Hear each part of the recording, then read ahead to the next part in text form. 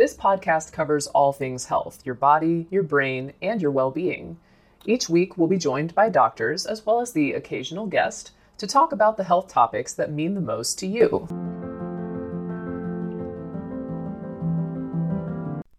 Up to 60% of people with Parkinson's disease may experience a drop in blood pressure at some point when standing up from a lying or sitting position.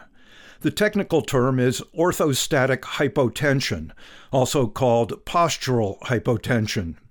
It may be the result of the disease itself or medications used to treat PD.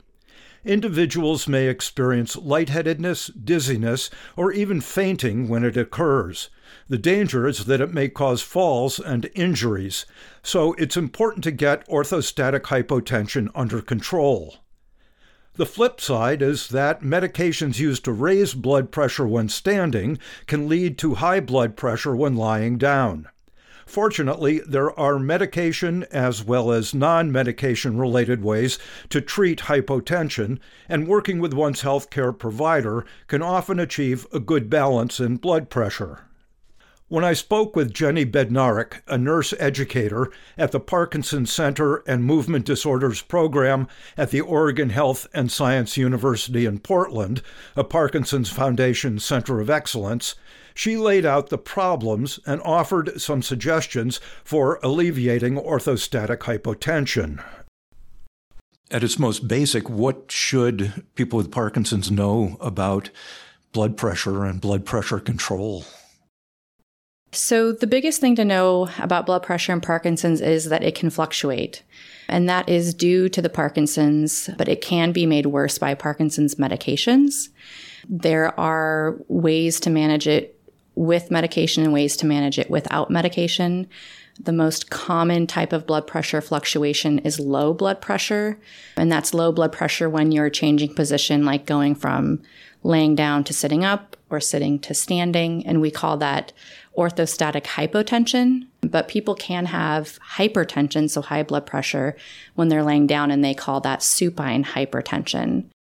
If you're experiencing things like dizziness or lightheadedness or feeling kind of unsteady when you sit up or stand up, then you definitely want to talk to your provider about, do you have orthostatic hypotension? Are you having blood pressure issues? If it's just momentary, is it a big deal? Or if it persists for a certain amount of time, it's a big deal? I think both, especially if you're noticing it's momentary sort of after you're taking your Parkinson's medications. That may signal that you're having issues. And definitely if you notice it a couple of times throughout the day, or if it seems to be getting worse, then you'd want to have a chat about it and make sure that you're implementing some measures to prevent something worse like a fall. So even if it's momentary, it can get worse quickly. So you'd want to make sure you're safe. How common are these events in the course of the disease? You had mentioned it may be related to medication changes, but also what about disease progression? It's fairly common. I don't know the exact numbers, but a large number of Parkinson's patients will have issues with blood pressure fluctuations. We certainly, like everything in Parkinson's, would see more of it as disease progresses and as you get onto those higher doses of meds like the carbidopa-levodopa. You had mentioned the term neurogenic orthostatic hypotension. Can you break those down? Just what does each part mean? Yeah, so neurogenic just means that this is caused by your nervous system. There are different types of hypotension, and that differentiates this from different types of orthostatic hypotension, which could be caused by dehydration is another thing that can cause it. So neurogenic just tells us it's neurological in basis. Orthostatic tells us it has to do with position changes. So it's when you're making those movement changes versus you're laying down and you're hypotensive. And so we're neurologic, position change, low blood pressure. Good. What are some of the symptoms someone may experience if they're experiencing neurogenic orthostatic hypotension or NOH? They would be mostly noticeable when you're changing position. They could be dizziness, you could feel lightheaded, you may be sweaty or shaky, just a feeling of unsteadiness or even sort of foggy. Those can be short in duration or it could be longer. Sometimes patients feel kind of nauseous and dizzy for a long period of time. What can patients do if they're experiencing this, and what can they do to prevent it? Here is a quick word from our sponsor. We take this few seconds off to inform you, our valued loyal listener, about the best health and fitness podcast shows from the Nespod Studios. Join us as we give you the best of the best health and wellness updates you can rely on for the treatment of chronic health problems. Classic functional medicine back to basics health tips and special updates from the best doctors in the United States of America. Check out this health and wellness podcast shows. Explore Health Talk Weekly, Healthy Lifestyle Matters, Excellent Health Digest, Healthy and Free Daily, and last but not least, Weekly Health and Fitness Corner. Also, check out Nasty Boy CC, the truest story never told fiction podcast, for that real life on the go experience with the 27-year-old golden boy, who made our guest invite #1 list. He tells us about his story as it happens in real time and in real life. It's Nasty Boy CC, the truest story never told. Go get a load of that happiness, because happiness is healthy as we know it. Join us every week as we continue to provide you the best of health and fitness wellness updates from around the globe. Enjoy the show.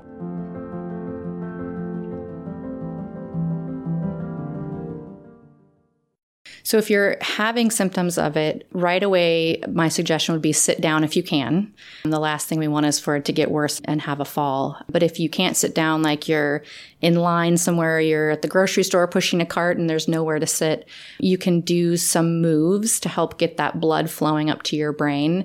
One is you can stand on your toes. You could lean forward and put your hands on your knees. You can do a squat if that's a safe thing for you to do. And the last thing is you can put one leg up on a chair or a ledge, or like if you're pushing a cart, get a leg up on the cart. If you're able to drink water, if you drink 2 full glasses of water within a 5-minute period, it's sort of the same as getting a liter of fluids in an IV bag. It can really fill up your tank quickly, and it can actually increase your blood pressure for the next 1 to 2 hours. The other thing you can do if you know this is an issue that you have and you have medication on hand, one medication called midodrine is short acting, and you may have instructions from your provider to take it when you're having an episode, but it does take 30 to 60 minutes to kick in. So for prevention, the biggest thing I tell patients is keep a full glass of water at your bedside and drink it before you get up. So get that tank full in the morning before you're up and about. Slow position changes. So no jumping out of bed and running around in the morning. Make sure you're moving nice and slow when you're changing positions. You can wear compression garments, and they need to be thigh high. So the knee high compression garments don't work as well. They make thigh high and waist high compression garments, or an abdominal binder, which is kind of it's like a stretchy elastic girdle that you put on with Velcro. It's not very attractive, but it works well to help get that blood flowing. And then increased salt intake will help prevent orthostatic hypotension. You'd want to work with your provider on that, because if you have any cardiac issues, you'd need to weigh whether that was safe for you or not. And then making sure you're drinking plenty of water. So that glass of water in the morning, full glass of water with each dose of medication, full glass of water with each meal. And then we have another type of hypotension called postprandial hypotension, which is a fancy way of saying low blood pressure after eating a big meal. And everybody gets that even without Parkinson's. So eating smaller, more frequent meals can also help prevent. And then, of course, medications, working with your provider on whether or not medications would be a good option for you. Is there kind of a delicate balancing act between avoiding orthostatic hypotension and having supine hypertension? If it's good when you're standing up and then you lie down, does blood pressure go up? That's a great question, because some of these medications for orthostatic hypotension can actually put you at higher risk for having supine hypertension. So there is a delicate balance for sure. Some things you can do if you have issues with supine hypertension, and you probably won't have symptoms of it if you have it, but you're likely monitoring your blood pressure and would know that it's happening. You can elevate the head of your bed when you sleep. That can help lower your blood pressure.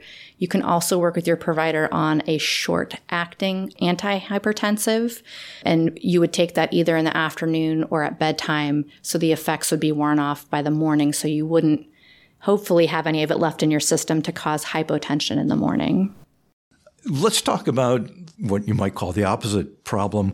What about high blood pressure, hypertension? Does that occur, and what is it different from hypertension in most people as they get older, their blood pressure goes up? Yeah, so people with Parkinson's can certainly still have hypertension.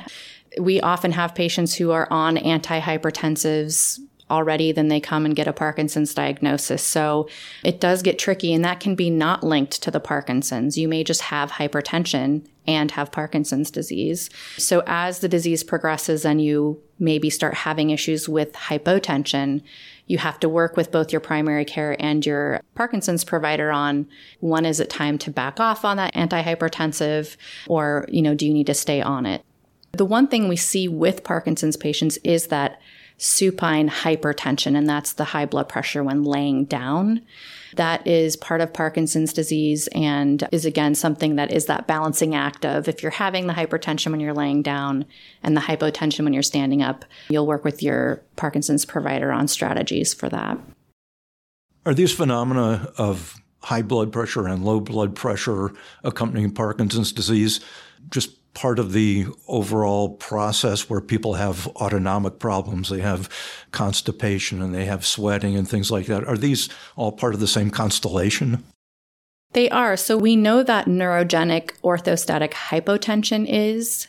It's not as clear the supine hypertension, what that mechanism is. But that low blood pressure is part of that autonomic dysfunction that we can see in Parkinson's.